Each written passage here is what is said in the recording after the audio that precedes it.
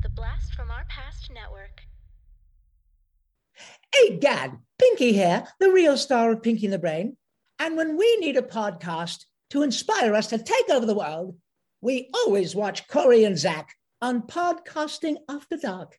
And then we're ready to take over the world. Nerve.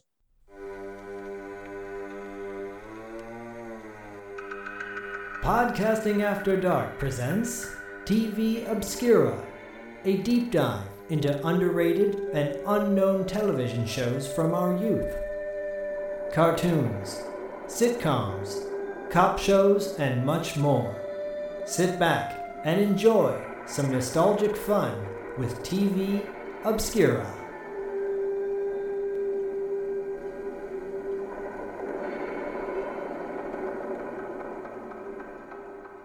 What's up, everybody? Welcome to another episode of Podcasting After Dark presents TV Obscura. I am 1/3 of the TV Obscura team, Corey, aka Sleazy C. Joined with me, as always, is the Armageddon, Diallo Jackson, and Zach the Snack, Zach Schaefer. What's up, guys? Diallo, how's it going, my man? I'm doing good. I just wanted to say hello to the Total Snack, Zach. The Total Snack Zach. Everyone wants to say hi to me.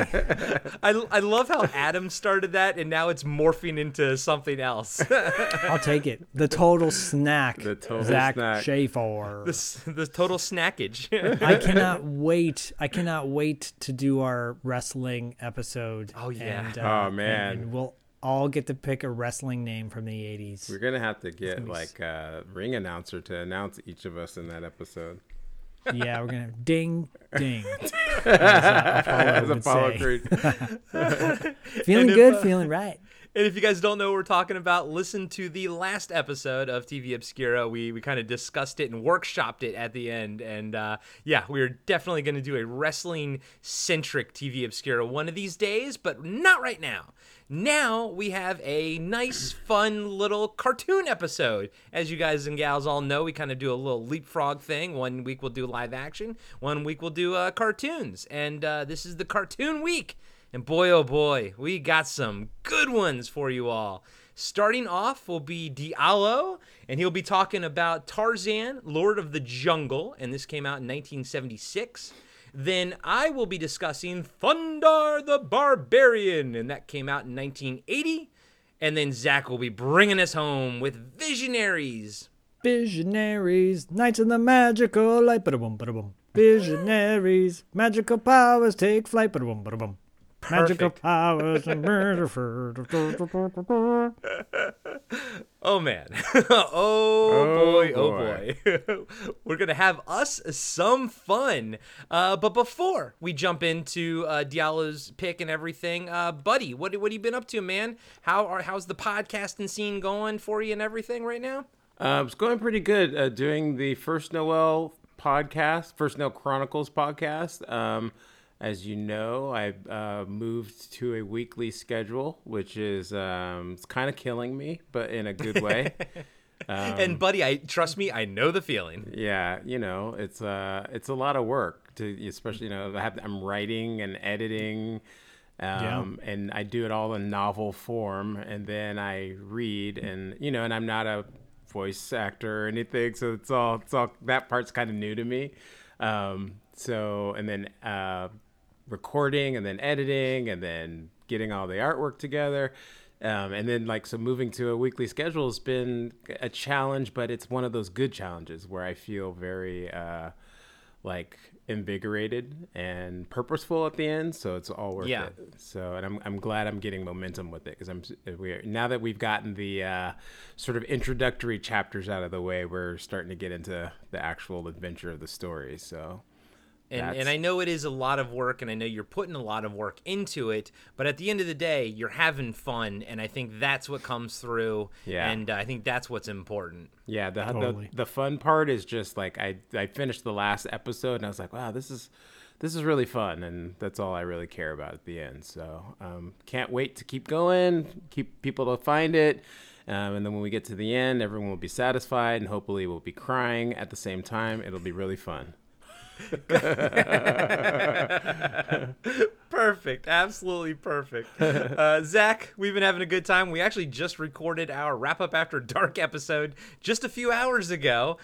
We had a lot of fun with that. And yeah, you guys are wrapping up Wraith Timber over at $2 late fee with the Matthew Perry interview that's live now. So everyone should be checking that out as the official conclusion to the $2 late fee Podcasting After Dark Wraith Timber crossover event. What a mouthful.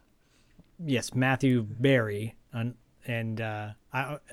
Matthew Perry could work too. Oh, did I say? I'm sorry. Did I say Matthew Yeah, Perry? you did say Matthew Perry. My bad. But my bad. I'm like, no. Let it go. Let it go. Wait a minute. Matthew Berry, I think, has all his teeth in his mouth, unlike Matthew Perry. Yes. Ooh. Anyways, Low blow. Coming in. yeah, low blow. But is it really a low blow? But yeah, no, we've been rocking and rolling. I'm already starting to break down the next movie for Podcasting After Dark, the PG pick, which has not been revealed just yet. It will be revealed soon, and it's a good one. It's definitely a, whoa, I did not see that one coming, or did I? Yes, David Irons, wink, wink. Yeah, it's not even revealed to me. I think I'm going to try to open it either tomorrow or Thursday.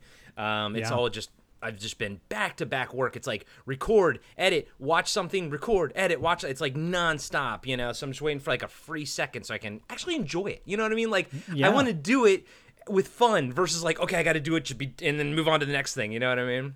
Yeah, no, totally. I mean, this week has been a little bonkers for us too.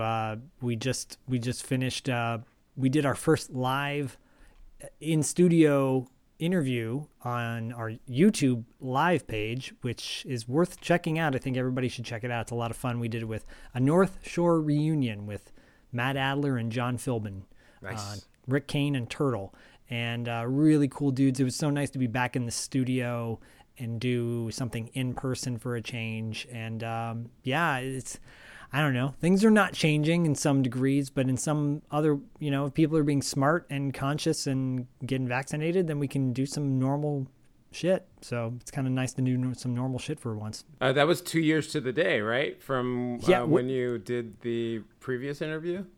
Yeah, how trippy is this? That's so awesome. 2 years ago, Dustin and I on $2 interviewed John Philbin at my house, which was very surreal. He goes, where do you guys want to do the interview? And I was about to say real voice. He's like, at your house? And I go, okay. So he just came over and did it there. Little did I know, 2 years later, we would be in the studio with him again, John Philbin, and Matt Adler, reminiscing and talking about North Shore. That's crazy. That's really crazy. Yeah, That's It awesome. is really. There's something to be said about that. I'm going to take it as a sign from the gods that what we are doing right now in this podcast universe is exactly what we're supposed to be doing. So, word to your mother, visionaries. We're the visionaries.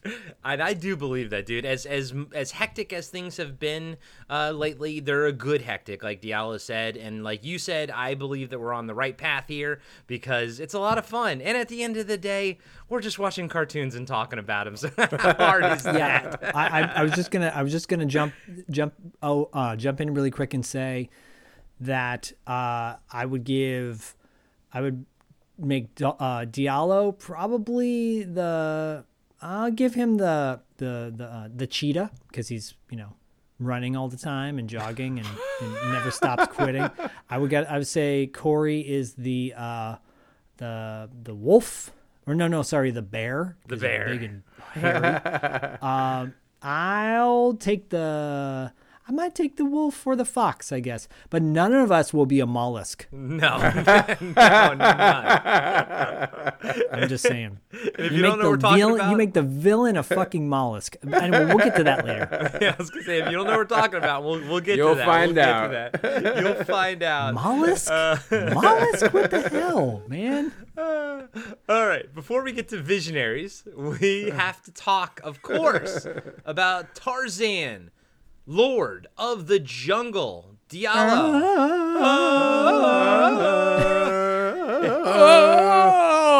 You know what I'm going to do? I'm going to insert the fucking Chewbacca one from Return of the Jedi. The worst fucking Tarzan out there. Ever.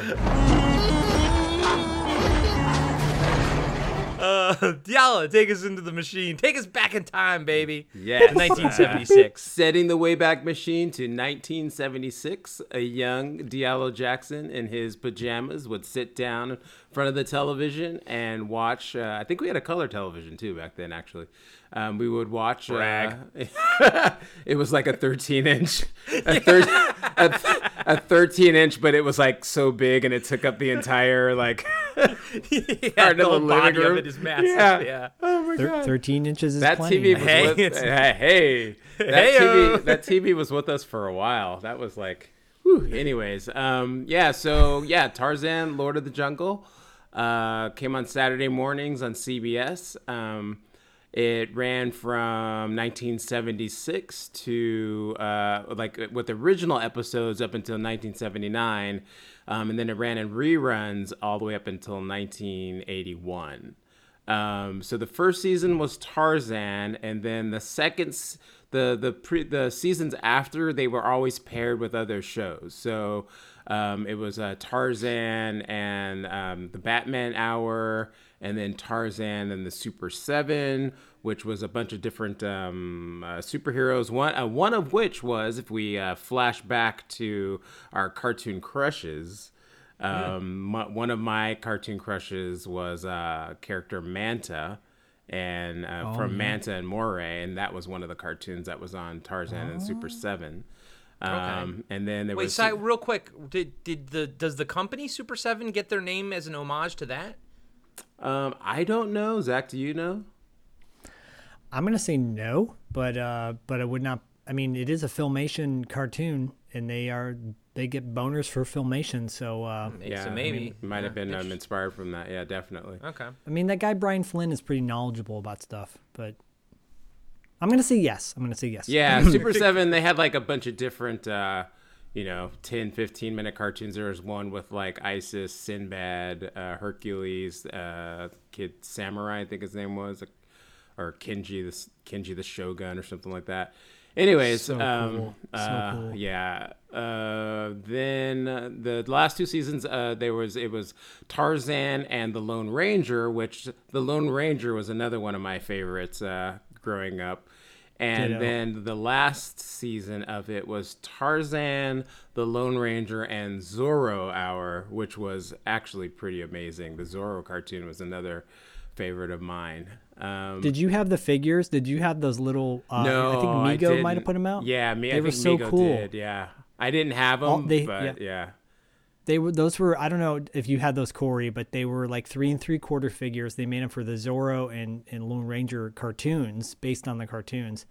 But they came with like all the accessories, like little guns, little knives.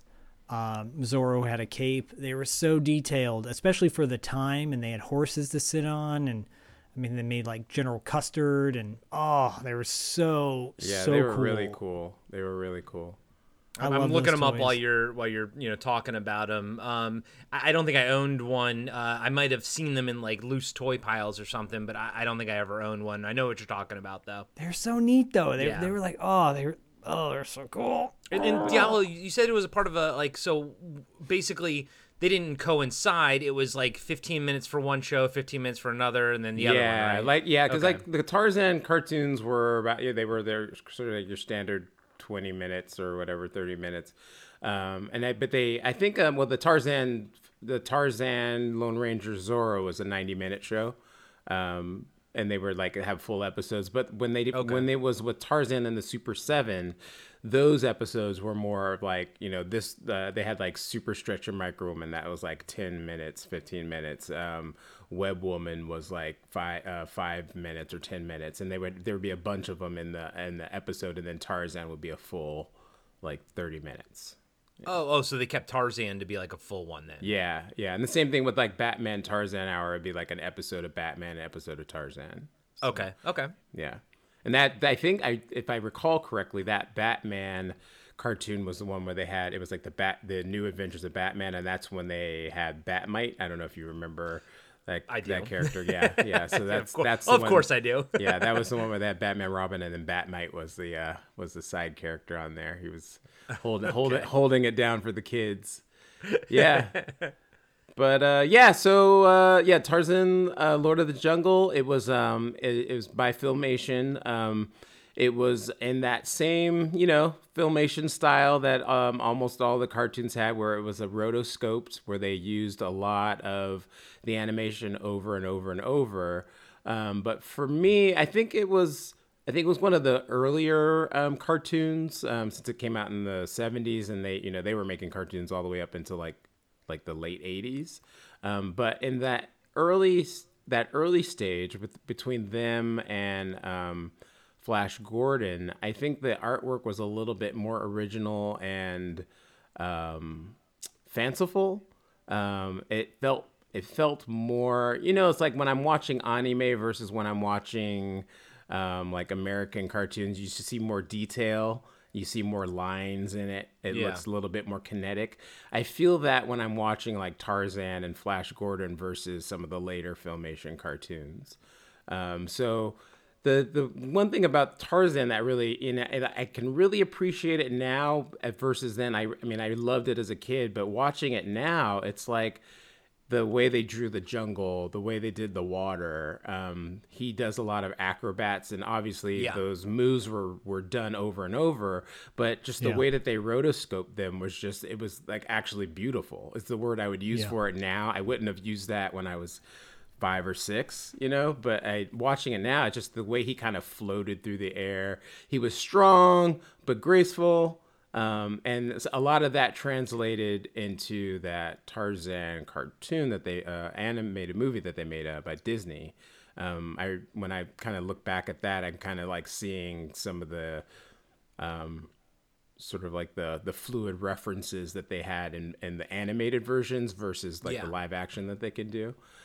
Because I like in this one, he does a lot of like acrobatic type of stuff, and so it makes it much more interesting than just watching somebody punch somebody, because he's doing like things that you kind of don't see in animation, even though it's like clearly rotoscoped. But my note, one of the couple notes was the animation's very strong. I watched the first episode, but the other one was I said the jungle looks very interesting, and I didn't know how to put it, but basically what you're saying, I agree. Like the jungle looks pretty. Like I like it. I like the world that they're creating. It feels like pseudo realistic, but still at the same time, there's a little bit of whimsy to it. But they feel like they really try to ground it in reality. Yeah. Yeah, it didn't have that. I mean, it was almost, obviously the subject matter of the cartoons was kind of out there, but it never was like, it always felt like they kind of took it seriously. And again, like I go back to that first season of Flash Gordon, like they were very much like, no, this is what's happening, and it's very serious, right? Yeah. Even if the concepts were out there, they were like, they approached it from a serious aspect, as opposed to some of the other episodes. There's always like a little feeling of tongue in cheek. And, like I'm not dissing on He-Man by any stretch, because obviously we love it to death. But when I kind of compare the two, there's like a little nudge, wink, wink. This is a cartoon when it comes to He-Man. Just even the way everything's colored, and the detail isn't as good versus like Tarzan. It's very much, we're taking this seriously, and it just happens to be have more pulp roots, I think, which is a note that I actually kind of pulled from like rewatching this and thinking about how, it definitely is a pretty faithful adaptation to a lot of the novels and the comic strips that came out, where it had that pulp serial feel that Flash Gordon had and John Carter Mars. So yeah, you definitely get the vibe throughout the whole thing. And I agree. Like He-Man was, while they're both geared towards kids, He-Man, I think, because there was such a huge toy component behind it, they were going for a different vibe and had to probably work faster, perhaps, and at a tighter schedule. So maybe that's why it's, a little lazier in the animation department. I would say efficient. I would say efficient. I wouldn't say lazy. Lazy is a terrible word, because these guys are working their asses off, and this was a time when everything was hand drawn. That goes back to what you both were saying about the background of the jungle. There are animators working on this with their hands. They're not using computers. They're using paint and pencil and marker and whatever. And it's insane to think about what they were able to accomplish back then. How many frames per second, like 12 frames per second or something like that. I don't know, maybe more than that for each little movement. And it's insane. And you totally see the, what He-Man reused, especially like I think in the first 5 minutes of the episode 1 when Tarzan drops down to the ground, you get a shot from his legs and you're like, oh, that's a He-Man shot, which is cool. I love that stuff. Yeah. I know some people are like, it's recycled. No, I love that. It's what James Eatock, our friend James Eatock, was able to do with the Return of Faker for his Filmation-inspired episode that he made. And basically taking the original material and then redrawing over it. That's awesome. I think that's so cool. As someone who loves to draw but doesn't think they're very good at it, I think it's fascinating to me. So I could just spend all day watching these cartoons, especially Tarzan, just watching it all day because it's so well crafted.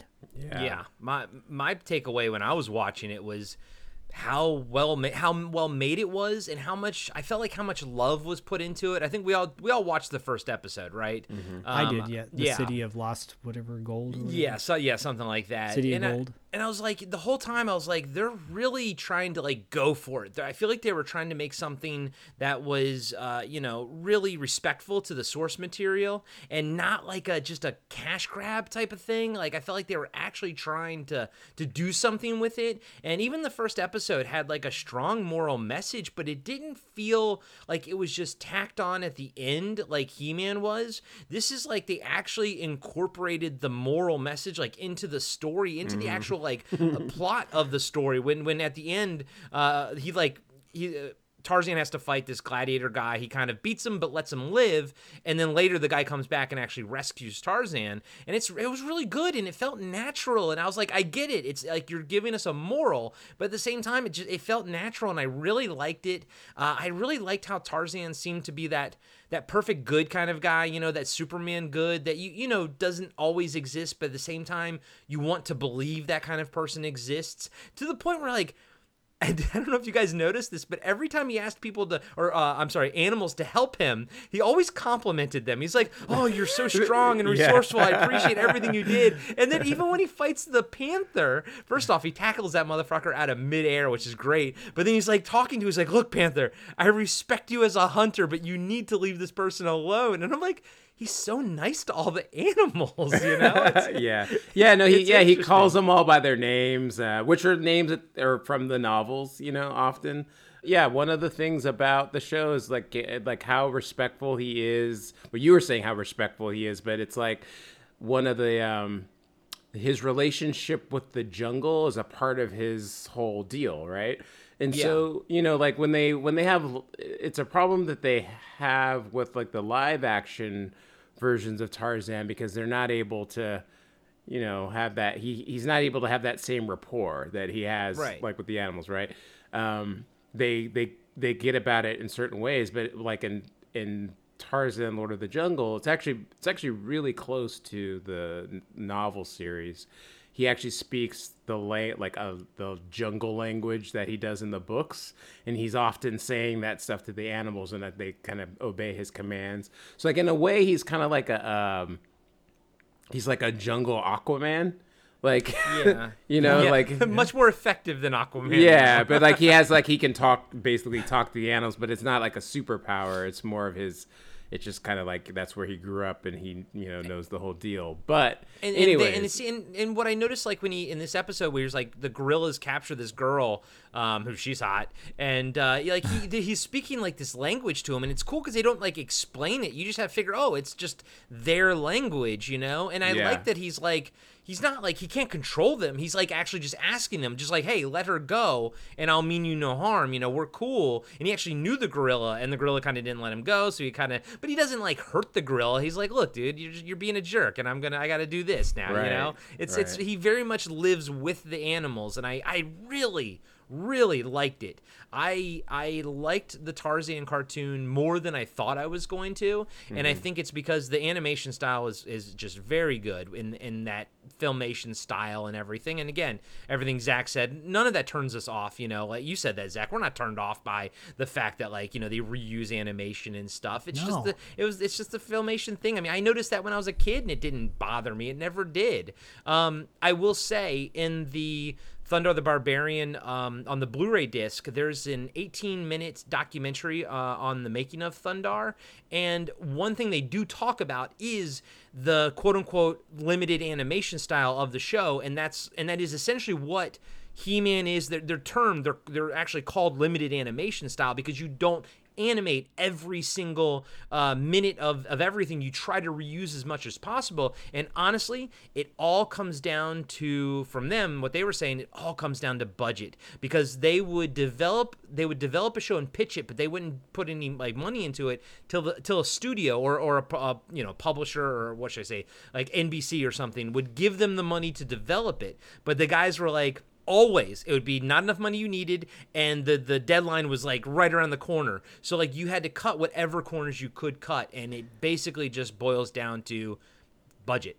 Yeah, I will tell you that being friends with dudes that used to work at Filmation towards the tail end of the studio, working on Brave Star and She-Ra and stuff like that, they were not getting paid.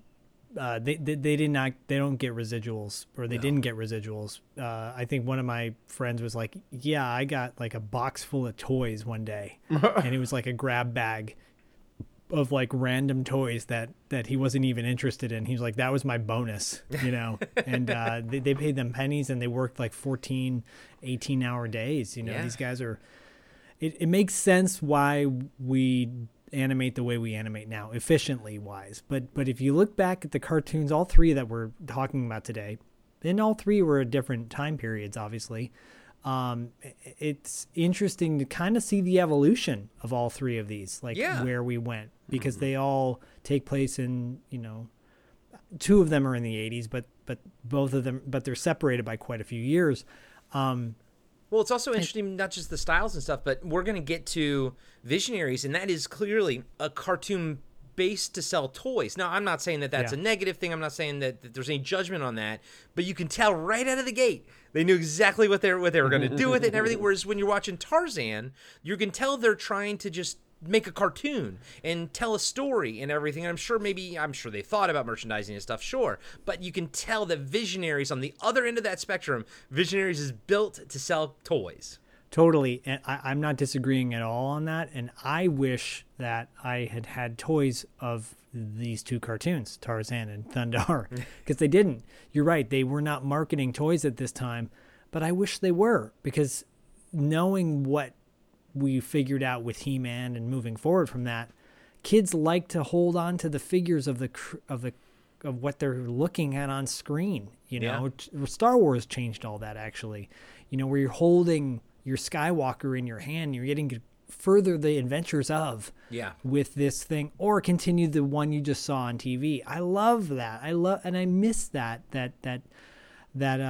I kind of see it now with my son, you know, where he gets into shows and he's got the guys with him and he kind of continues the adventures. I think that's awesome. I don't think there's anything wrong with selling a product. Just make sure whatever you're using vehicle-wise to sell the product is good and the writing is good, you know, and solid. Yeah, I mean, it's fun, It was it was a completely different time then, and you know that I think it was I think He-Man was the first cartoon that was allowed to have either that or G.I. Joe. It was like the first cartoon that was allowed to have like toys as a vehicle for, or a cartoon as a vehicle for toys, I believe. And I mean, because He-Man was, because like legally they weren't allowed to do it. I remember there was like some case in like 82 or something that they actually finally could do it. Which is really interesting if you think about it, because I don't know, just being a parent and also the three of us loving toys, and I don't see any harm in it. I understand it's like a consumeristic thing, and I don't know. Bring it on, baby. But how much but if it is like a consumer capitalism thing, but at the same time, the same toys fed all three of our imaginations. Exactly. And now all three of us are highly creative, highly imaginative people. So would we have been that way without the toys and the cartoons and everything that we grew up with, you know? Well, it's interesting you say that because I remember distinctly being told by one family member, that use your own imagination, and you don't need to use that toy. Why do you play with toys? You should be out in the woods with a stick. And it's like, yeah, but I like action figures. I know. Come on. Know. And I don't want to play with a stick. And there's nothing wrong with like designing things to also look like toys, like Diallo ears, your project ears that you've been working on. That I always, every time I see anything like that, I'm like, I can see those as toys, I can see those as statues, I can see those as cartoons and stuff. But I don't think there's anything wrong with designing something and saying, you know what, this would also make a pretty freaking cool toy too. Yeah. No, I mean, I'm not saying it, sir. I guess I'm saying is like the difference is like Tarzan, any of those cartoons that led up to He-Man, before He-Man, they were made, and then it was like the toys and merchandising was like an after effect. Yeah. Right? Yeah. But like He-Man, it was like, oh, we have a toy, we want to sell it, and we're going to make a cartoon to sell the toy. And there's like a little bit different. And at the end, functionally, I mean, I played with like, they actually did have like a Mego Tarzan figure that was mostly kind of based on the cartoon. He had like a lion loin. Oh yeah, I remember that. Yeah. The big dolls, the dolls. Yeah. So and I had I had all the Mego superheroes. But it just was that they weren't based on the Super Friends. They just kind of were like, this is Batman, Superman, whatever. Yeah. And, I played with the big GI Joes and that kind of stuff. So they were always toys. I remember I had a Star Trek Mego figures when I was growing up, and the Enterprise and $6 Million Man. I had all that stuff, so it wasn't like none of it existed as any of these things as toys. But again, it was just like from He-Man on, it was like, I have some toys, let's make a show, and that there's like a slightly different thing that goes along with that. But again, end of the day, like as a kid, I didn't care, whatever. I guess you got the best of both worlds for the ones that actually ended up being good, Yeah. Right? Yeah, I guess I'm looking back and I'm like, man, I wish there were toys for all these other shows. Yeah. I mean, I wish that's part of the toy market now is like them making toys for stuff that we never really got good figures for. So making the toys we always wanted. Or I wish there were shows for toys that we had that we didn't have shows for, like Air Raiders or something. Yeah. Like something cool like that, and then you see what happens when a toy line doesn't have a show to keep it going. It withers and dies on the vine.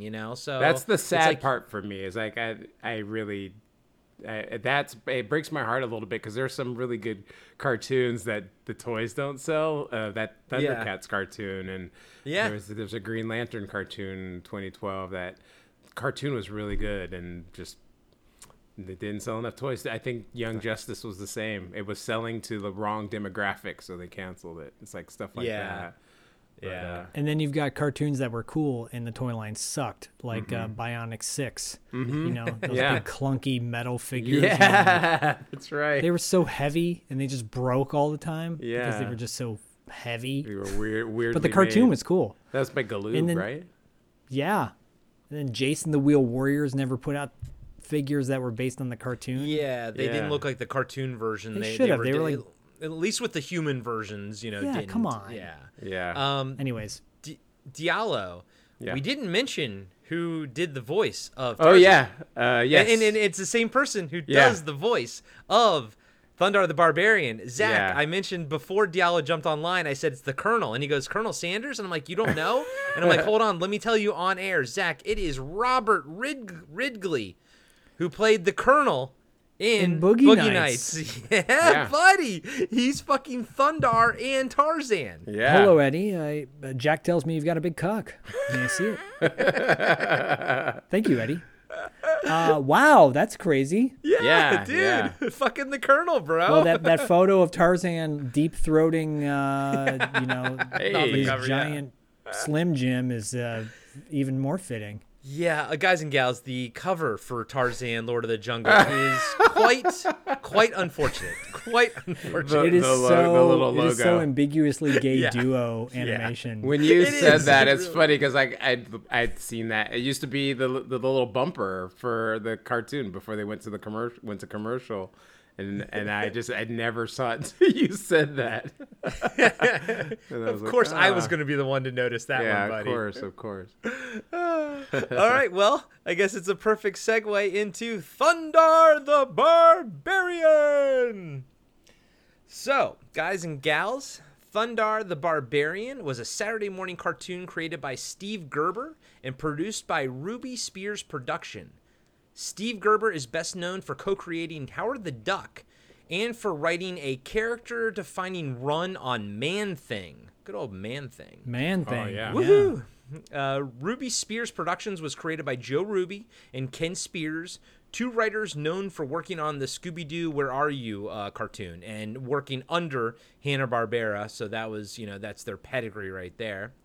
Thundar ran for 2 seasons on ABC and then reran on NBC in 1983.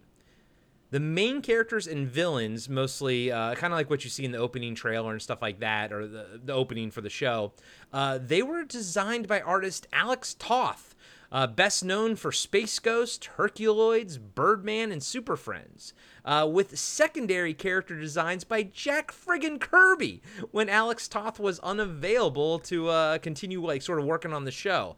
I don't know why he was unavailable at a certain point, but that's all I could find out. So I'm like, oh yeah, terrible getting Jack Kirby to fucking back you up, Oh, what a bummer. right? But I mean, my God, that's why this show is so freaking amazing looking. Yeah. Corey, you were, I think when I was watching like some months ago when I got the Blu-ray, I don't know if you remember, I was in the middle of watching episodes and I texted you or something. I was like, did Jack Kirby design some of these characters? So that, like in my adult brain, I made the see it. connection. Yeah, and I was like, Yeah. you could actually see it, especially in Ookla. I really felt a Kirby influence, even though I know Alex taught the. But yeah, there's something Kirby-esque about Ookla. I agree with you there. And I mean, they're in the same circles and everything, so Yeah. I'm sure they inspired one another. But holy cow, the pedigree behind the camera, or on this show, is amazing. Then you got Thundar, voiced by Robert Ridley. We just talked about the Colonel and Boogie Nights. Princess Ariel is voiced by Nellie Bellflower. She actually has done more like visual stuff, live action stuff. She did like Starsky and Hutch back in the day, Barney, like an episode of Barney Miller and whatnot. But Ookla the Mock was voiced by Henry Corden, who was frickin' Fred Flintstone. I mean, a million other things, but frickin' Fred Flintstone. That's wild.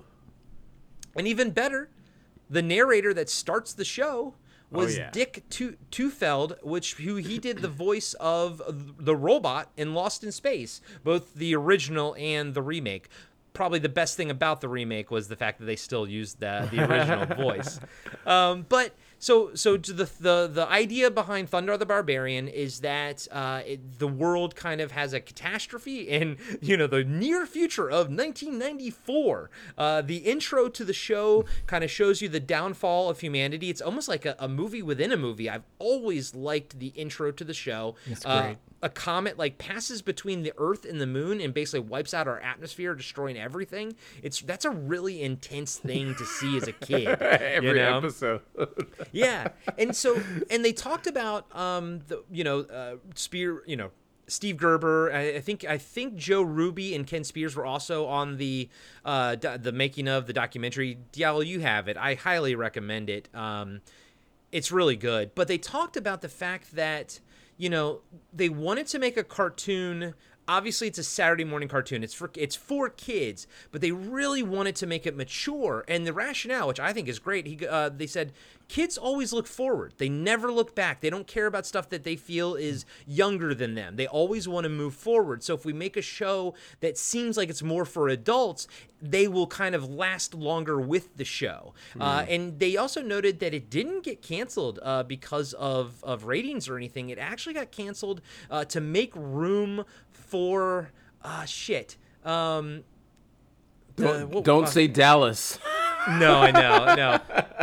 What was not Cagney and Lacey? What Laverne and Shirley? Okay, to make room for the Laverne and Shirley like in space show or something. I remember there was a Laverne and Shirley there was a Laverne and Shirley in the Army, and there was Gilligan's Island in space. The Laverne and Shirley in the Army. So I think the idea was that Thundar was a bit too violent, and then Laverne and Shirley I think was a brand that they really wanted to push forward. So it actually wasn't due to ratings. It was actually getting good ratings. But it's your typical like episodic syndicated show. There isn't much connection between episode to episode, but you have Thundar, you have Ariel, the Princess Ariel, and you have Ookla the Mok kind of going on adventures through a post-apocalyptic world. Every episode they'll kind of be in someplace new, but also familiar at the same time. They'll be in Beverly Hills and you'll see the Hollywood sign in the background, but everything will be destroyed. And what was cool was, you know, the designs of all the characters I freaking loved. I always liked post-apocalyptic stuff as a kid, but I'm watching it now and I'm like, I think Thundar's an awesome character because even though he's this barbarian guy, but he's not dumb. He's actually kind of smart, you know? And he also, like, he's not fearful of, like, magic and all this kind of stuff. And then you have Princess Ariel, who's kind of like the knowledge character. In almost every episode, there's like, what... Thundar's like, what is this? And she's like, it was called a subway. And then Thundar's always like, subway, you know? But he's not dumb though. He just didn't know. He was, you know, he's raised as a barbarian. And then Ookla the Mok is of course very Chewbacca-esque. We all know that. But I honestly think he really stands out from Chewbacca. I think his design is very strong. And I always liked, I'm not going to lie, Star Wars is life. You guys know that. I like Ookla the way he talks better than Chewbacca. I like and as a kid, I fucking loved Ookla. And before I turn it over to you guys, I love the show and everything. I showed it to my 6-year-old nephew last Saturday. I popped on 2 episodes because every Saturday I'm showing him like a new cartoon. I don't know if he necessarily liked it, but he didn't blink once for 22 minutes as he like stared at the TV, kind of perplexed, kind of interested, but unblinking the entire time. I was like, yeah, dude, it's a wild cartoon, man. So, but yeah, I loved it as a kid. I think I saw it in syndication. I remember it was one of those shows that I think I watched it really early on Saturday mornings. Like I didn't catch it all the time because I think it was super early. And I always it became sort of mythological in my head because I didn't see it every weekend, and then I would see it and I'd be like, oh, Thundar, yes. And then sometimes I think it was on Sundays too in reruns, and then Sundays I never got a chance to really watch much. So as a kid, I always wanted to watch every episode, but I didn't until I got the Blu-ray. And guys and gals, it holds up so well. So well. It's so good. Diallo, I know you have the Blu-ray, and I know you were just watching and everything. Yeah. Thoughts on Thundar the Barbarian? Yeah, I was growing up. It was I always go back to like I'm a little older than you guys, so I was 9 or 10, I think, when it came on.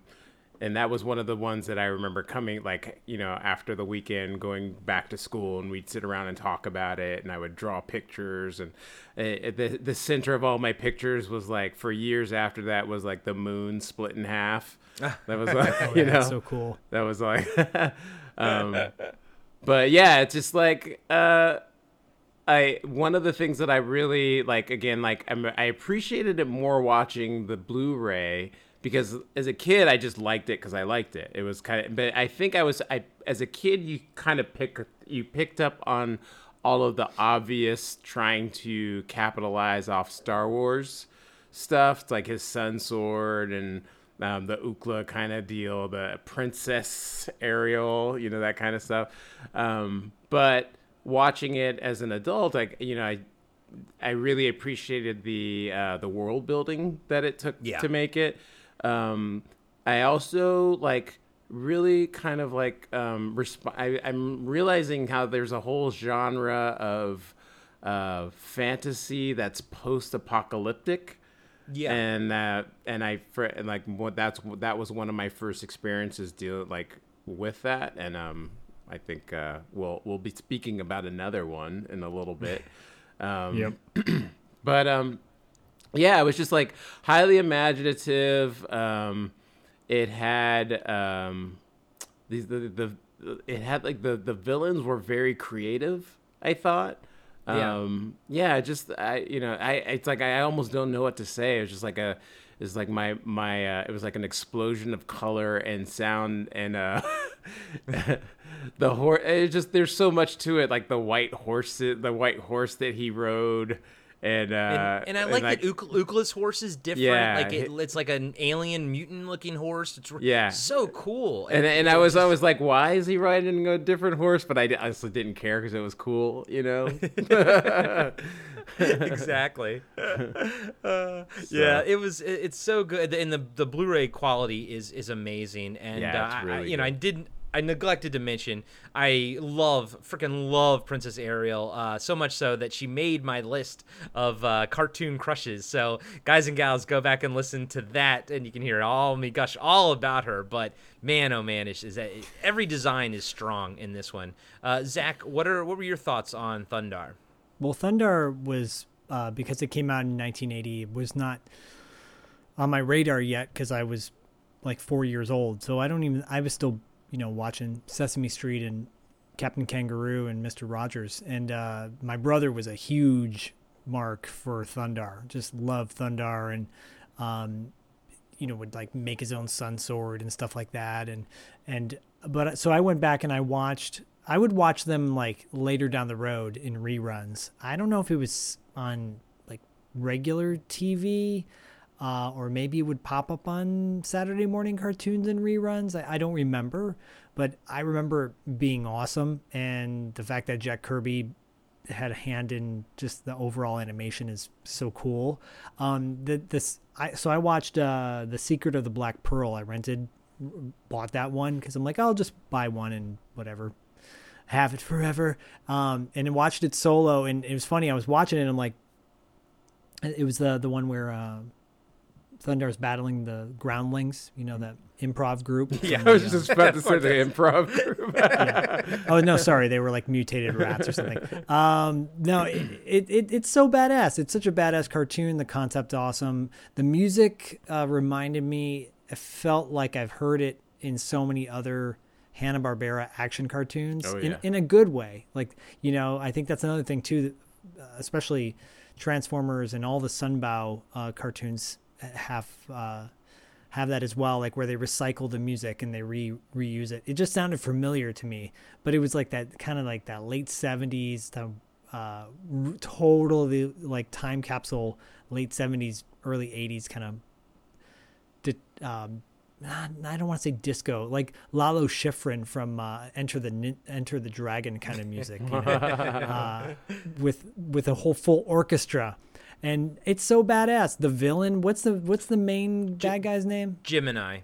Yeah, Gemini. Yeah. He's so creepy looking. Yeah. He looks a little like Darkseid to me. Yeah. I always thought he looked like Darkseid. Yeah, I was about to say he's the one that's the most Jack Kirby Yes.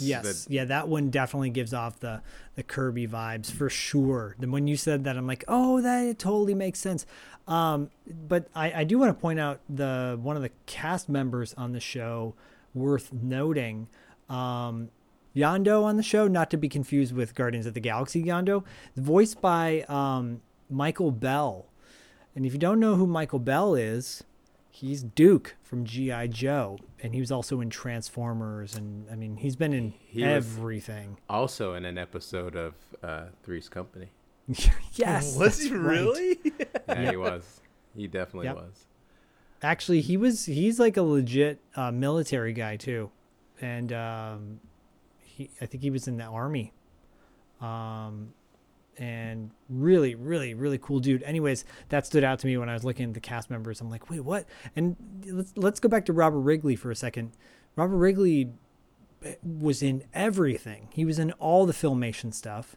He's a super prolific voice actor. I didn't even know that about him, that he was such a big deal in the biz. I literally found out today that he was the Colonel in fucking Boogie Nights. And I mean, now I'm dying to rewatch Boogie Nights just for that. But yeah, man, like just looking through his IMDb, which I never did before.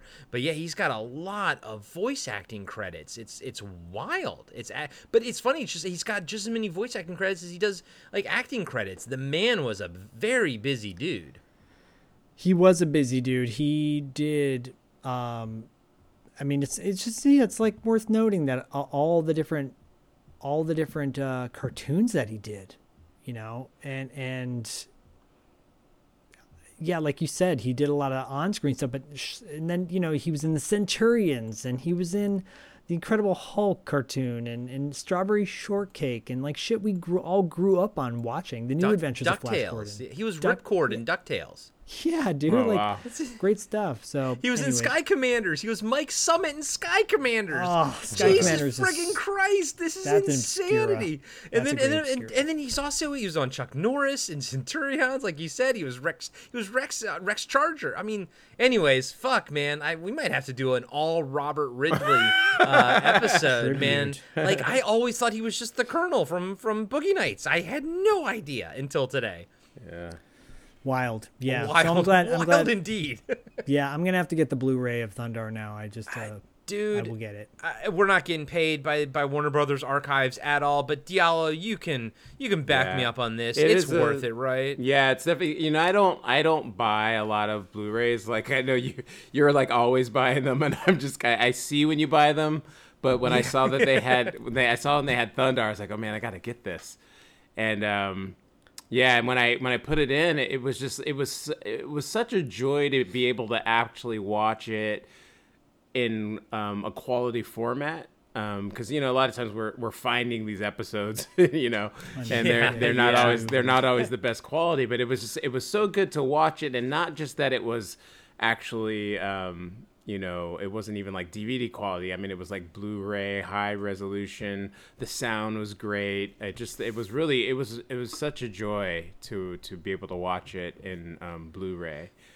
Yeah, to the point, like to your point, I was gonna actually bring was it Galtar to the show with this episode, but none of us could find it like on YouTube or anything, Daily Motion, all that kind of shit. And I was like, well, I probably can't really talk about Galtar without having a background in Thundercats, Thundar the Barbarian, so it kind of worked out. But that is the point is that like sometimes we can't even find these shows to actually, talk about them and rewatch them, let alone have such a good quality of it. And I assume, Zach, the version you bought, like off iTunes or whatever, is probably the same thing Diallo and I have. Yeah, I think so. So the quality, you saw the quality looks amazing. Yeah, it makes, I have bootleg cartoons of stuff that'll never see the light of day, unfortunately. On DVD or Blu-ray, and yeah, you can tell the difference. Yeah, it's so nice being able to watch these cartoons like totally restored, and I will say, going back to Tarzan, it had the bumpers on the Daily Motion. Yeah, which is always so cool to see the bumpers. They did that on the G.I. Joe cartoons. They have the bumpers on there too. So is that channel on YouTube still there with G.I. Joe, where they just play the videos back to back? I think so. Hasbro owns that. So Hasbro has put out the full like Transformer season 1 and G.I. Joe season 1. Yeah, so good. Yeah. And I think Ghost Corps is doing the same with the Real Ghostbusters and Extreme Ghostbusters. They were like releasing a new episode like on Saturdays, and then they kind of stopped, and then everybody kind of was like, "Why did you stop?" And they're like, "Oh, sorry." They're like, well, "We didn't." Okay, well we're back at it. So we're cool. like, "We didn't know you guys cared that much, but all right, well we'll keep doing it then." So yeah, it's nice. It's nice. Extreme Ghostbusters, man, we got to cover that. That's a good one. By the way, I watched Extreme Ghostbusters for the first time time, like 6 years ago or something, because it was on Hulu, and it's really dark, and it's like, it's not PG-13, but it's like the equivalent of PG-13. Like, they deal with some shit in that. Especially, they do an episode where kids are getting, like, taken and shit. Like, wow. It's wild. Extreme Yeah. Ghostbusters has got some good stuff. Yeah, there's one with a giant maggot that is terrifying. Mm-hmm. It's like preys on all their fears and everything. It's great. Yeah. Hey, before we move on, guys, I need to tell you that I mean, I think I've told you this before, Corey, but there was an episode of Thundar that scarred me for a significant portion of my childhood. Okay. And and it wasn't the opening where the moon breaks in half. No, because no, it that wasn't. scarred me. Yeah. No, because this was actually so it was kind of, I remember watching it at the time. It was at the beginning of the episode, and they were like running somewhere, and it started raining, and it was like acid rain, right? Oh, yeah. And it was like wow. it was when they had to run into some cave or something. And I actually haven't gotten to that episode yet. And watching the Blu-rays, I'm remembering this from like back in 1980. But because the whole acid rain thing was such a big deal yeah, back then. yeah, and because they used to have this thing, like something in the news that they would like do little digests for kids, and they would talk about certain things going on in the world. And one time they were talking about acid rain on there and how it was like coming from Canada or something. I just remember being so terrified. Of rain. You're like, I'm scared of rain. I was now. afraid totally of rain. When remember it rained, that. I thought it was going to be acid rain because I saw the rain on Thundar. There were killer bees that were coming from South America. Like it was we were looking for like a quicksand everywhere. It was tough being a kid in the 70s and early 80s. It was. We were looking for quicksand everywhere. We're still looking for killer bees. Boulders. And murder wasps and everything. Yeah. Nothing. You know what? Yeah. The killer bees from the 80s just turned into the murder wasps of 2020. Yeah, Everything same thing. is old, is new again. It's a reboot. This is the worst reboot. Yet again, the 80s were still the best time for everything, even natural disasters. Peak of creativity, that's for sure. That is true. That is true. And you know what was pretty fucking creative as far as a concept goes. Not quite sure if it executed well in toy form. I have lots of thoughts on that. But Visionaries was a really creative concept. Visionaries, Knights of the Magical like Visionaries, magical powers, they fight. Magical powers, they fight. Boom, boom. So when I was like 8 years old, and if we haven't already, maybe we'll play like a sound clip in this episode of me playing with my toys. I recorded myself singing the theme song to this show because I loved it so much. I was like 8 years old. I must have been older than that. So I must have been 11. Wow, that's a trip. Okay. Yeah. And it was only on for 13 episodes. It was like Corey said, it was a vehicle to sell toys. Hasbro was putting out the toys. They were slightly larger than G.I. Joe. They were not 3 3/4. I think they might have actually been 4 inches. So they're slightly bigger. Unlike Cops toy line, They were big. which is also in the same universe, by the way, of G.I. Joe, Transformers, and Visionaries. I think Cops toy line might have been 5 inches. But these were like slightly larger than G.I. Joe's, which was a bummer because you couldn't really combine the two if you were doing scale. Would you say they had more girth? They had more girth. But yeah, Visionaries, Knights of the Magical Light was a very short-lived cartoon. Apparently it's been around. IDW did a crossover comic series in the 2000s with Transformers. And there was a short-lived comic book series from Star Comics, which was like Star Comics would do like Chuck Norris, Karate Command. They did all the cartoons, like they did Mask, Spiral Zone, Chuck Norris, Karate Commandos. And I think they must have gotten bought. Because I feel like Mask was produced by Marvel back in the, maybe they got bought by Marvel. But yeah, Mask, IDW does the Mask comics now. Okay. Yeah. So all of those, like they did like little mini series. I have all those mini series of Mask and Spiral Zone and Chuck Norris, but I don't have the Visionaries one. I should get that. But yeah, the basic premise of this show is set on this fictional planet of Prismos, and it's a futuristic society where suddenly all three suns align and they knock out all technology on the planet. And so now they're living like medieval times. And there is this mystical wizard who shows up named Merklin. And I did that on purpose, by the way. Because I'm not a child. If you don't know what a Merkin is. Yes. Merklin, who looks a lot like the wizard in the Dungeons and Dragon LJN toy line. He looks just except like he's him. taller. Yeah, he's just taller. Much taller. And he basically tells the two factions, which are the Spectral Knights, the good guys, and the Darkling Lords, the bad guys, that he can give them magical powers if they compete in this game that he's set up. Which, for me, the pilot is phenomenal because it's a quest, and I love a good quest.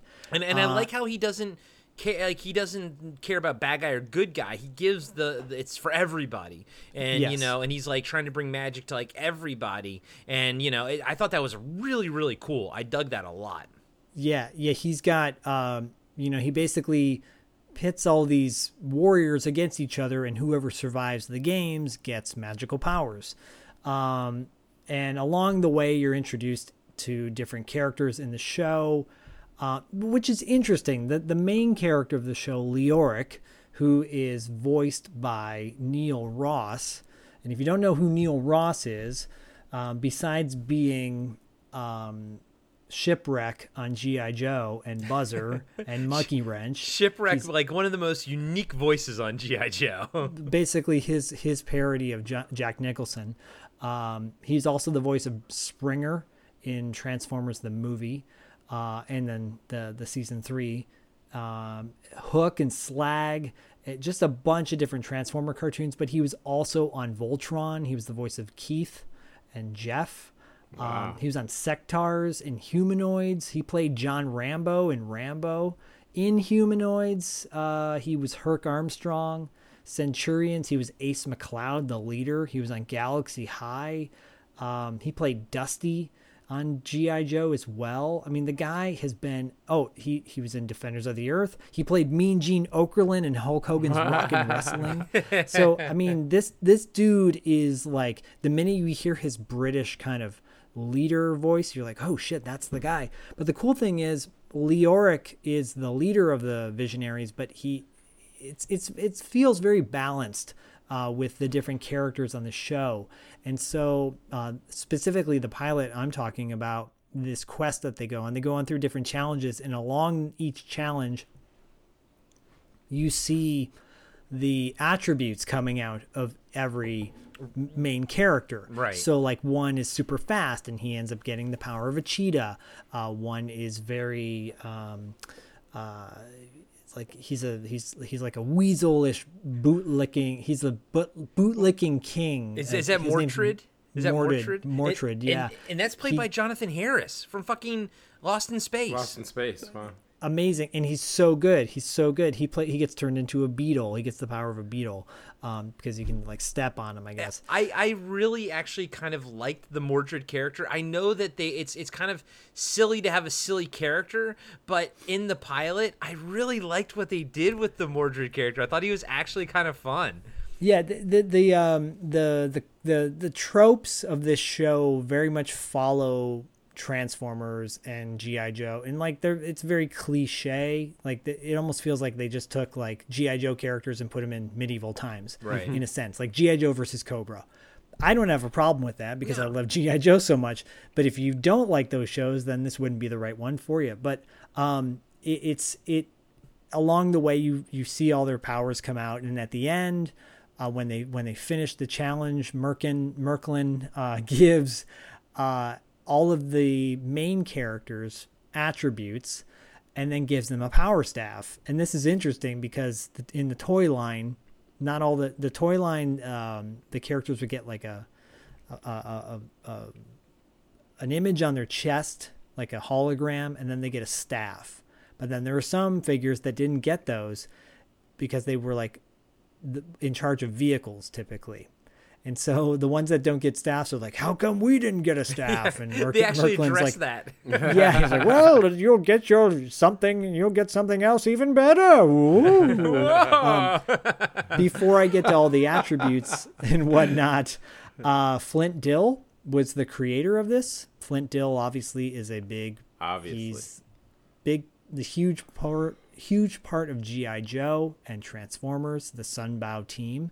Buzz Dixon scripted a bunch of episodes of this show as well, and Buzz Dixon was a writer for Thundar. Transformers. He was a writer for Thundar also. Oh, Thundar also, but I mean G.I. Joe, Transformers, that whole Sunbow franchise. Those guys did all this shit, right? And so every time I see he also wrote for Teenage Mutant Ninja Turtles too. I mean, that dude, Buzz Dixon, is a big name in cartoon writing. And very, if you follow him online, he's very funny too. He's political and leans towards my political leanings as well. So we should try to talk to him. We should try to get him on the show. Yeah, we should get him on the show. Actually, I probably can do that. But yeah, so I love this. Going back to the beginning of the episode when they're trying to figure out like ways to make new technology before the wizard shows up. There's like a scientist who wheels in this catapult to Darkstorm, who's the main bad guy, and it's a catapult run by guinea pigs. It's like, and guinea pigs will make this go, and they're like, because we have no more electricity. It throws them in the trash. So yeah, they compete in this tournament, and after the tournament, characters get like the power of an eagle. Good guys get like eagles, cheetahs, fox, wolf, dolphin, right? And bear, and then ultimately lion, Leoric. The villains get like a gorilla, a phylot, which is, I think it's a fictional character that they just, like a dragon or dinosaur that they made up for the show, right? Yeah, I think that was a thing that was made up or something. Yeah.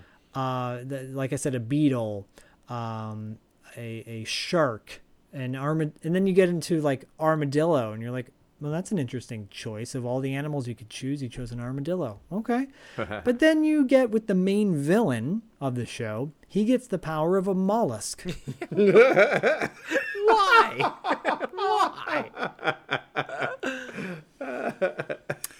Yeah. So, it's very interesting choice there, but and then the wizard's like, when you need them, you'll use them, but they're slightly uncontrollable. And they're like, wait, what? We can't control these powers we just got? It's kind of funny. And then he gives each of them staves, right? The main guys. And the staves contain the power of wisdom, truth, light speed, knowledge, decay, strength, destruction, fear, and vulnerability.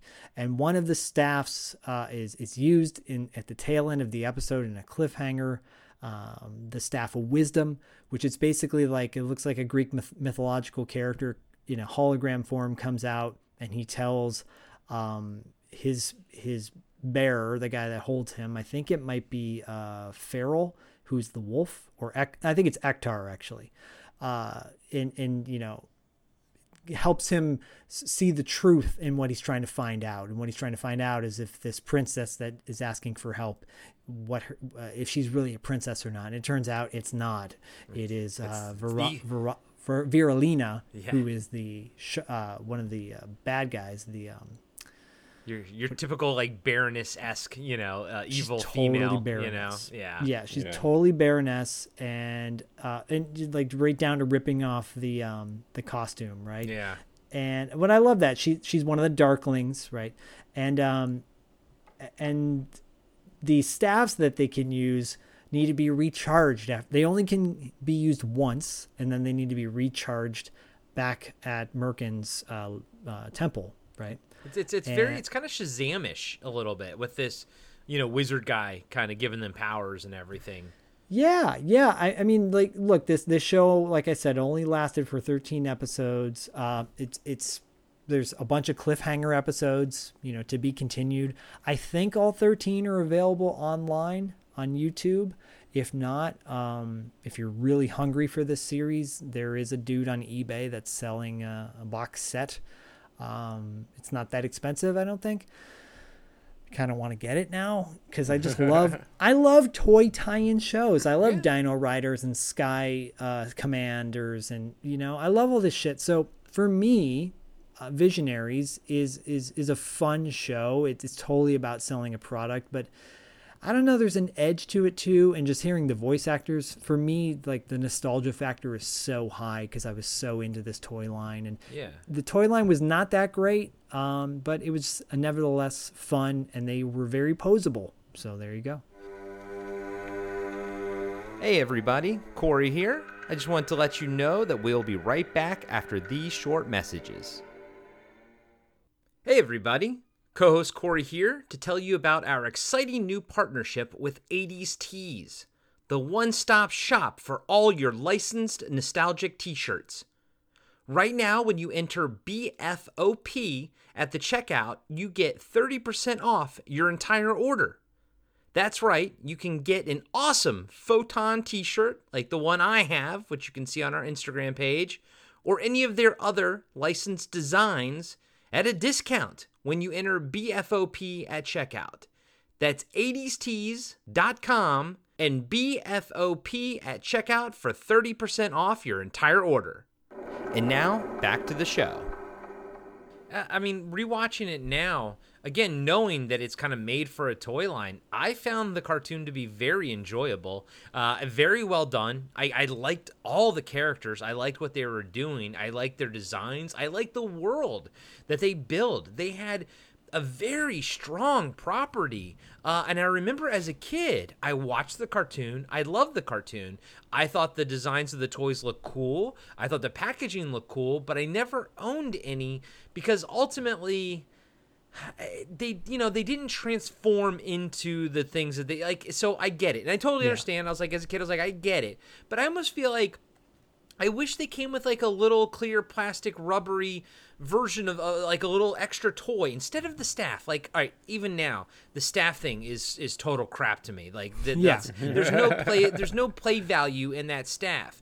Take that money and then mold a little like armadillo, like a clear colored armadillo that matches. It doesn't have any movement to it. It's just a plastic piece. But give me that instead. Give me their visual representation so that I can play with that and pretend they transform into that, because the fact that they didn't, I was just like, it didn't get me. It just didn't hook me like that. But I love the colors. I love the design of it.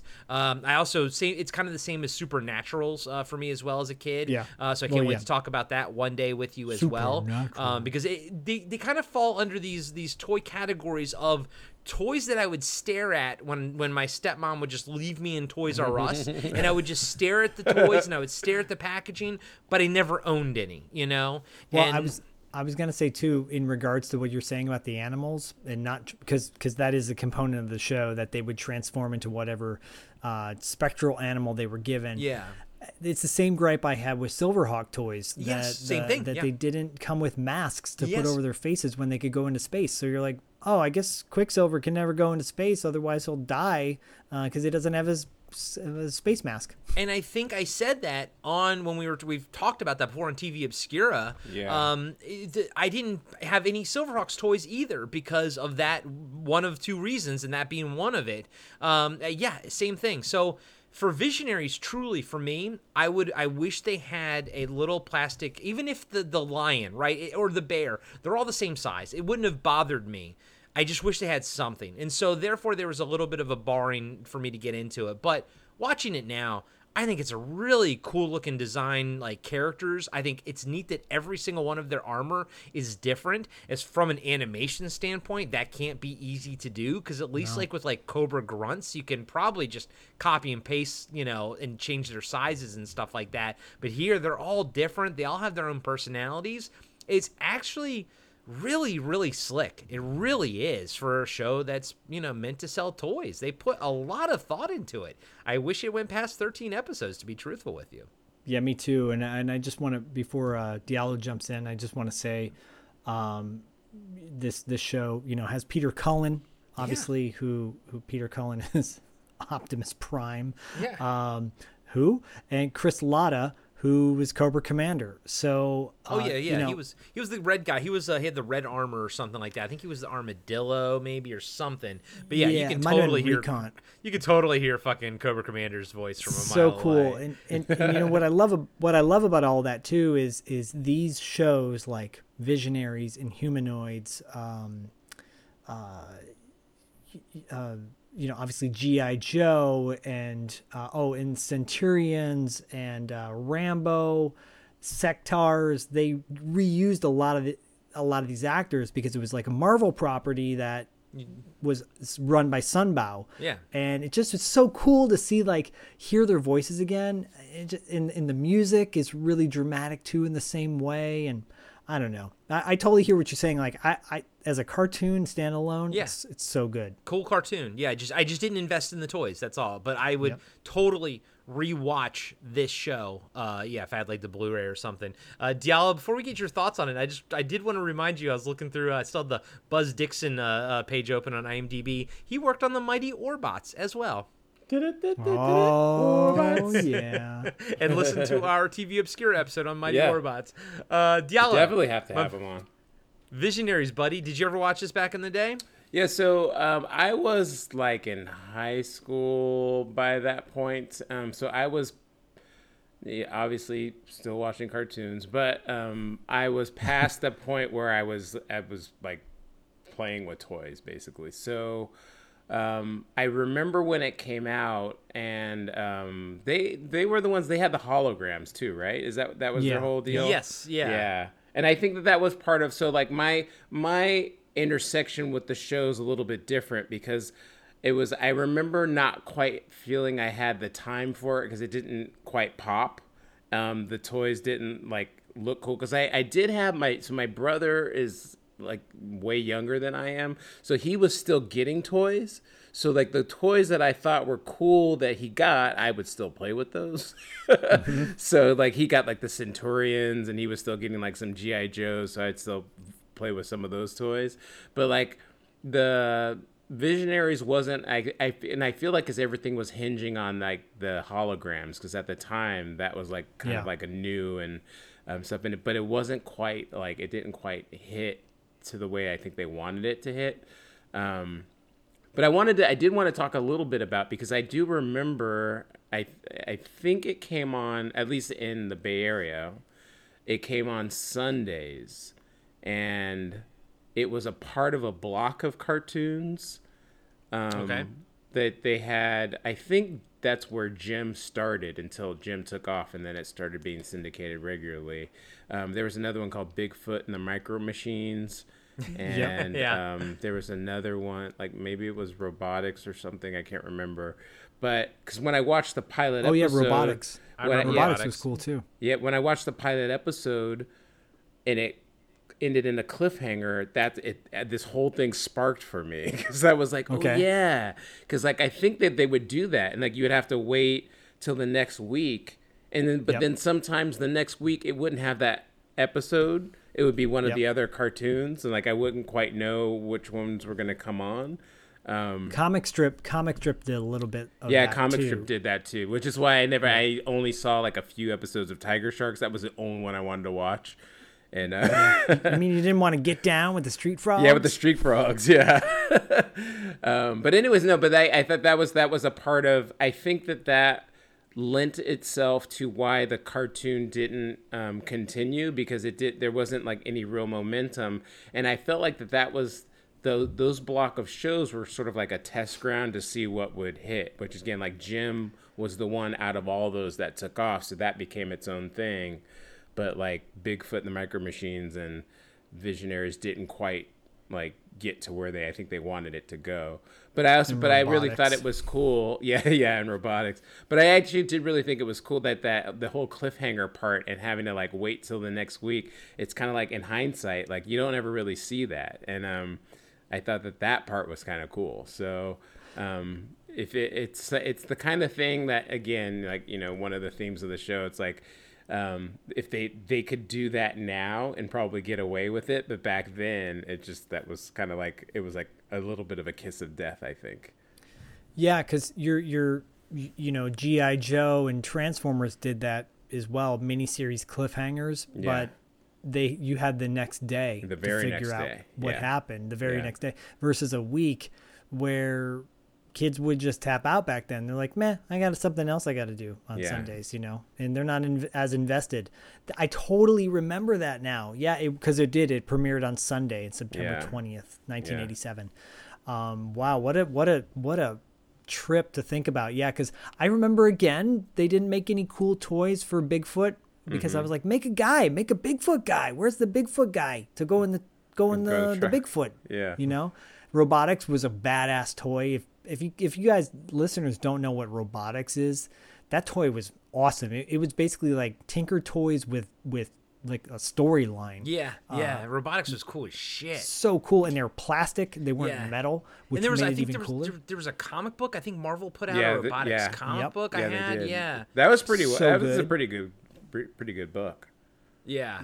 Yeah, I want to kind of revisit. Oh, those toys were so cool, and they were like you plug in a power source, and they had like moving things, with light motors up and shit. Yeah. Oh, so cool. I would recreate Aliens because the little astronaut that would come with them was he kind of looked a little bit like the John Hurt's astronaut, Anyways, yeah. So you brought back strong memories about that, and you too, Corey. That the toy line.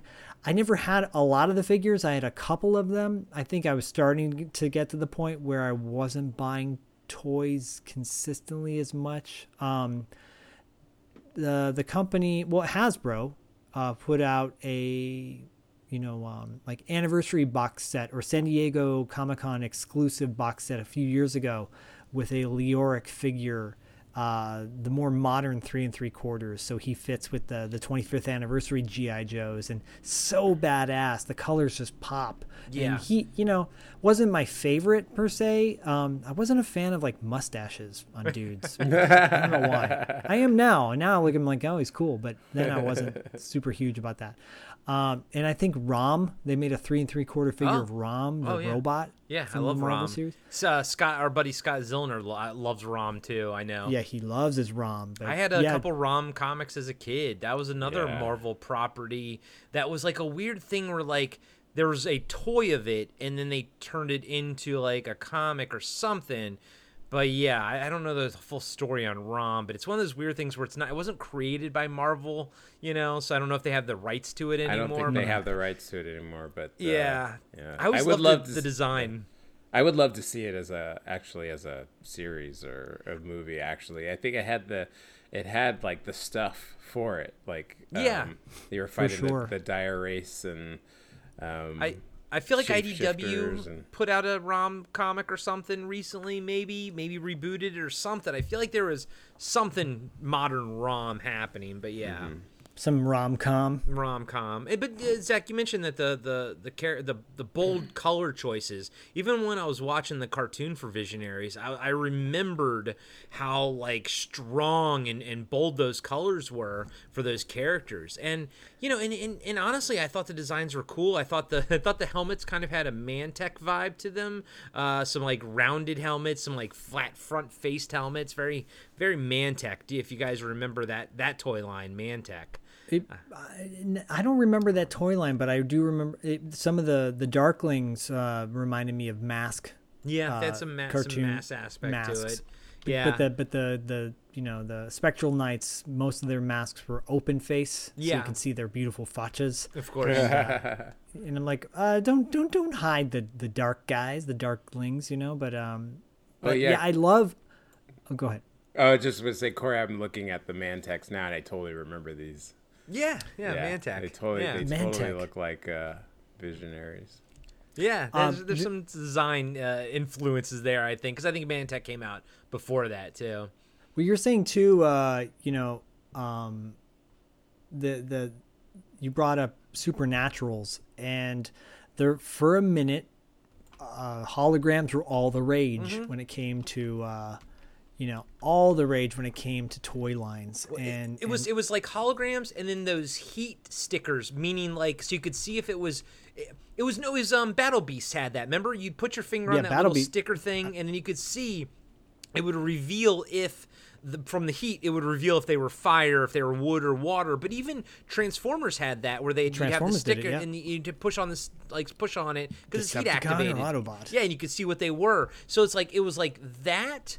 That kind of technology, hologram technology, and glow in the dark were like the three big like toy gimmicky things that you could do. Yeah, and it didn't always translate. Obviously, with Visionaries, the staffs were silly to an extent. These guys are carrying around basically like these field goal markers. Yeah. Like the 10-yard line. I'm looking at Diallo's 49er shirt. That's all I could think of. They're like goal marker stands, this long stick with a giant thing on top that they would stick on their back. And it was silly.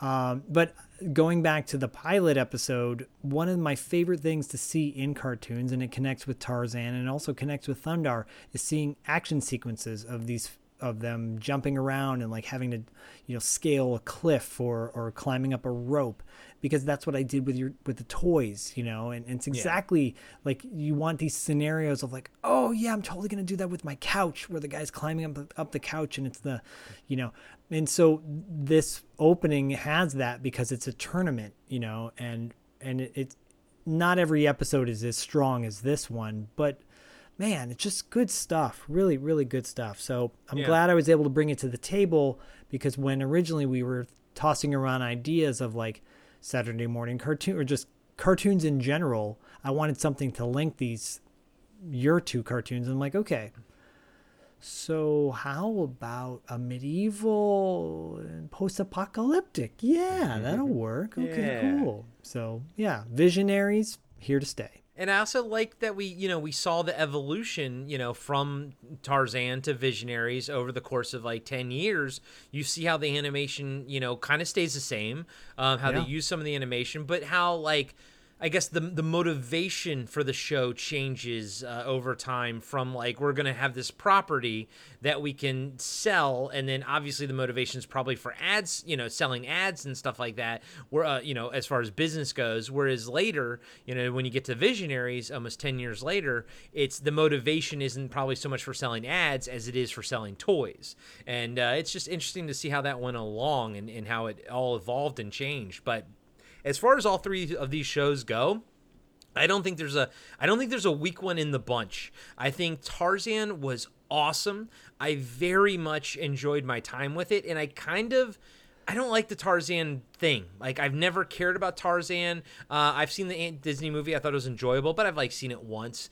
I never saw it. This I really, really enjoyed. If I were to watch any Tarzan, I would want it to be this. I think the animation was freaking awesome. And I think that they really earnestly tried to tell a story and do something. And at the same time, they were aware that, they're for kids and they're going to try to give a moral and everything. And I think that Tarzan was just the total package, to be truthful with you. The animation was fantastic and I liked what they did with it. Thundar I think it's in a league all by itself. I think it's just an example of what you can really do with animation. And Visionaries, man, I think you watch this cartoon and I think there's more there than just trying to sell toys. I think it has they have very strong designs, very good animation, top tier voice acting. Even though it's only 13 episodes, I think they really tried to put some effort into it. It does not feel like a cash grab. It just doesn't feel like that. And that's what I think sets it apart.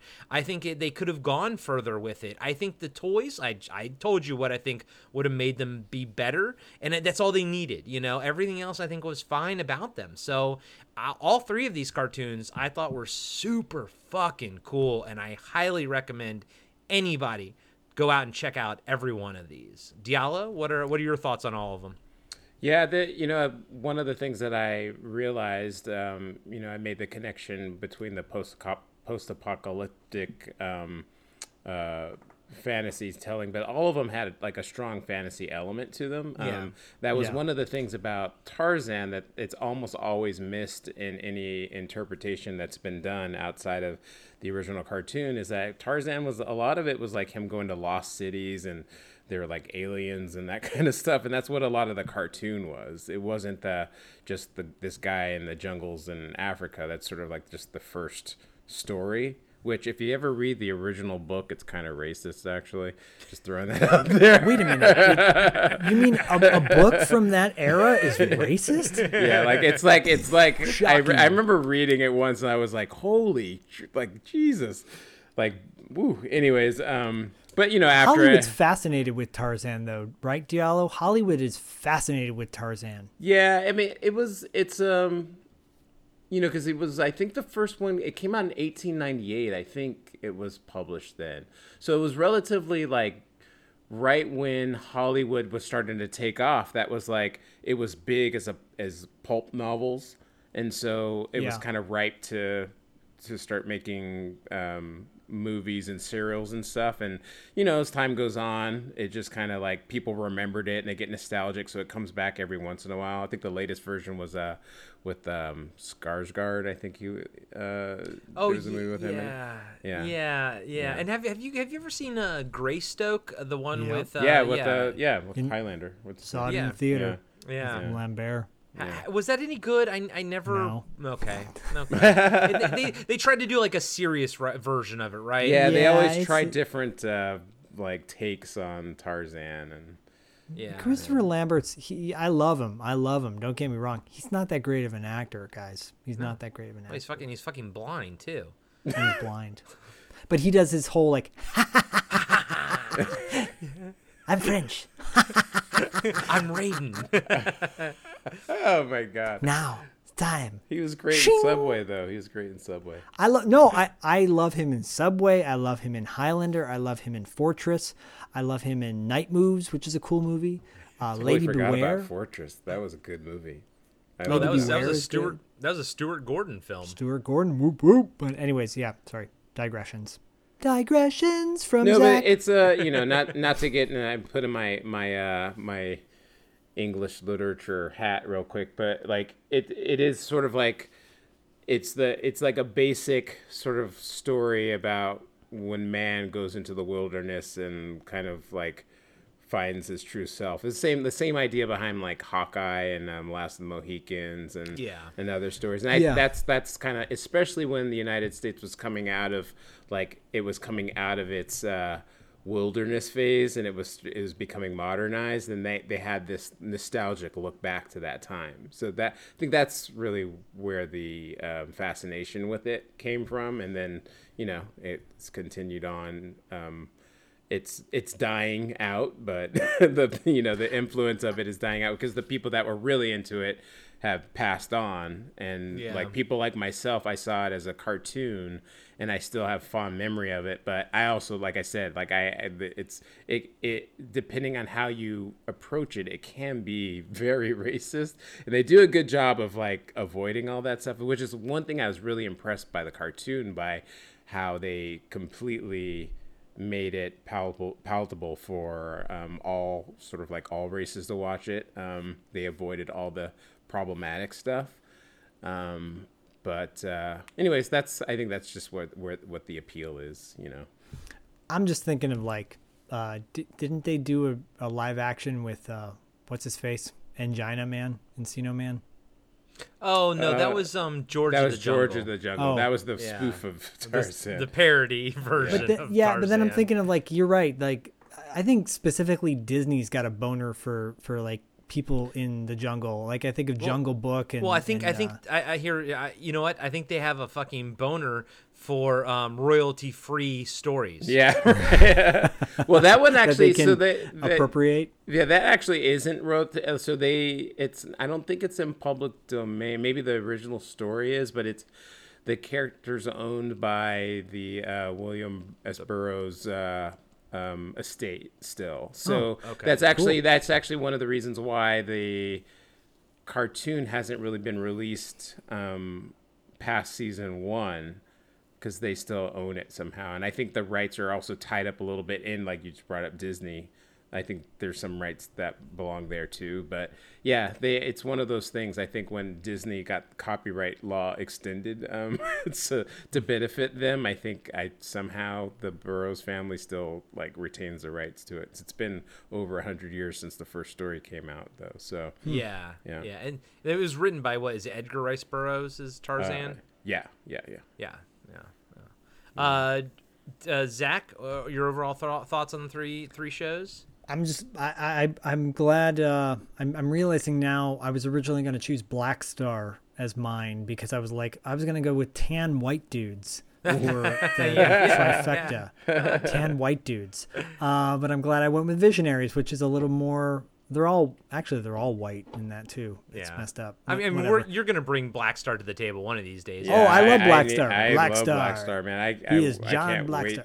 wait till we talk about that one. I can't wait. Oh, for sure. Yeah. I think, my final thoughts are just, I love Lou Scheimer, the guy who ran Filmation. He's just such a, if anybody's interested in reading the backstory of kind of an outsider to Disney, because Disney has always been the juggernaut, and then Warner Brothers too at the time. Someone who took a chance and wanted to bring some moral values to children's television. Check him out. Check out his autobiography. You can get it on Amazon. It's really cheap. But yeah, I love all three of these. I'm gonna watch all them as much as I can, and I do Saturday morning cartoons with my son. So Visionaries and Thundar and Tarzan will make their way. Why did that sound like Rip Taylor? Hello, Frisco. Hello, boys. Hello, boys. I love that so much. This was awesome, guys. I love our cartoon episodes because they're also, the prep work is a little bit easier than our hour-long ones, drama shows. But I do love revisiting these cartoons because cartoons were a big deal for me as a kid. And I think all three of us, I think I can speak for both of you. All three of us loved cartoons. We loved growing up watching them and everything. And I'm enjoying revisiting them, giving me a reason to go back and actually watch them and pay attention, and everything. And even today, I was like, oh, I should probably watch that behind the scenes on Thundar, thing. And I'm like, okay, I should, because if I don't watch it now, I'm never going to watch it. Even though I own it, I'm never going to fucking watch it. So I watched it. It was awesome. Highly recommend picking it up. But I just love checking out all these shows, and then even shows that I've never seen, like the Tarzan one, and it's so much fun. And again, like I said, I think the Tarzan one is fucking awesome. But I do think we are going to try to have another TV Obscura episode coming at you guys probably sooner than we normally do. TV Obscura is usually once a month, but we're going to try to get a Halloween episode in, so be on the lookout for that. Boys, we'll be talking about offline what we're going to do. We haven't figured that out yet, but check that out when it comes around, and of course, check out everything that Diallo's doing. I'll have links in the show notes, and of course check out everything Zach is doing over at $2 late fee, and those guys plugged at the beginning, so I'll just plug the BFOP network now and say, hey, go check out Cartwright, a Seinfeld podcast where my buddy Adam and I are going through every single episode of Seinfeld and talking about them, and we are halfway through season 7, so we're over 100 episodes talking about Seinfeld, and we're also talking about Curb Your Enthusiasm as well. And I hope you guys and gals all check out, Talking Back, Action, Blast from Our Past, Throwback Trivia Takedown, People Don't Forget, and everything that the BFOP network offers. And it's great fun. Love doing TV Obscura with you guys. I say it every episode because I mean it, and I don't think that there's anything wrong in saying that I love doing this with you guys. So There's nothing wrong. There's nothing wrong with that. And there's nothing wrong with a little TV Obscura. Yeah, you were not allowed to make any harmonizing of that person's songs anymore. As of today, it's off limits. Harmonization is off limits. Ooh, I want to obscure it up. That's perfect. And as always, catch you on the obscure side. Oh, hello. Boys. Hello, boys. Cut.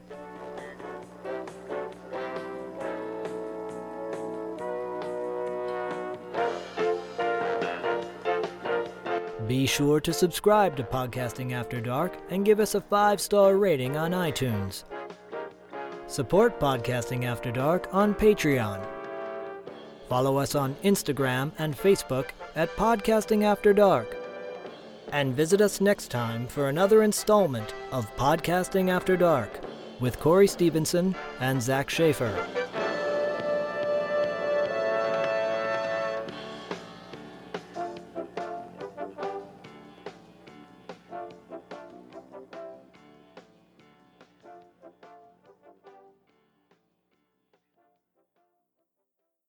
On the winter solstice, when the lasting darkness threatens to descend upon the land of Atalan once united, Magi in training, Wilt Garen, and his shepherd, warrior in training, Bredain Adair, must find an ancient lost weapon before the ultimate ancient evil returns to the world of Eos. Hi there, I'm Adiello Jackson, writer of the First Noel's Chronicle podcast. The First Noel is an epic, family-friendly adventure told in serialized form. Think of it as Lord of the Rings meets, well, Christmas. Join us each week for the next thrilling chapter of The First Noel, now available on Apple Podcasts, Spotify, Audible, and all major podcasting apps, as well as Kindle Vella if you want to take a read. Thanks, and see you in Atalan. The Winter Tell is almost here.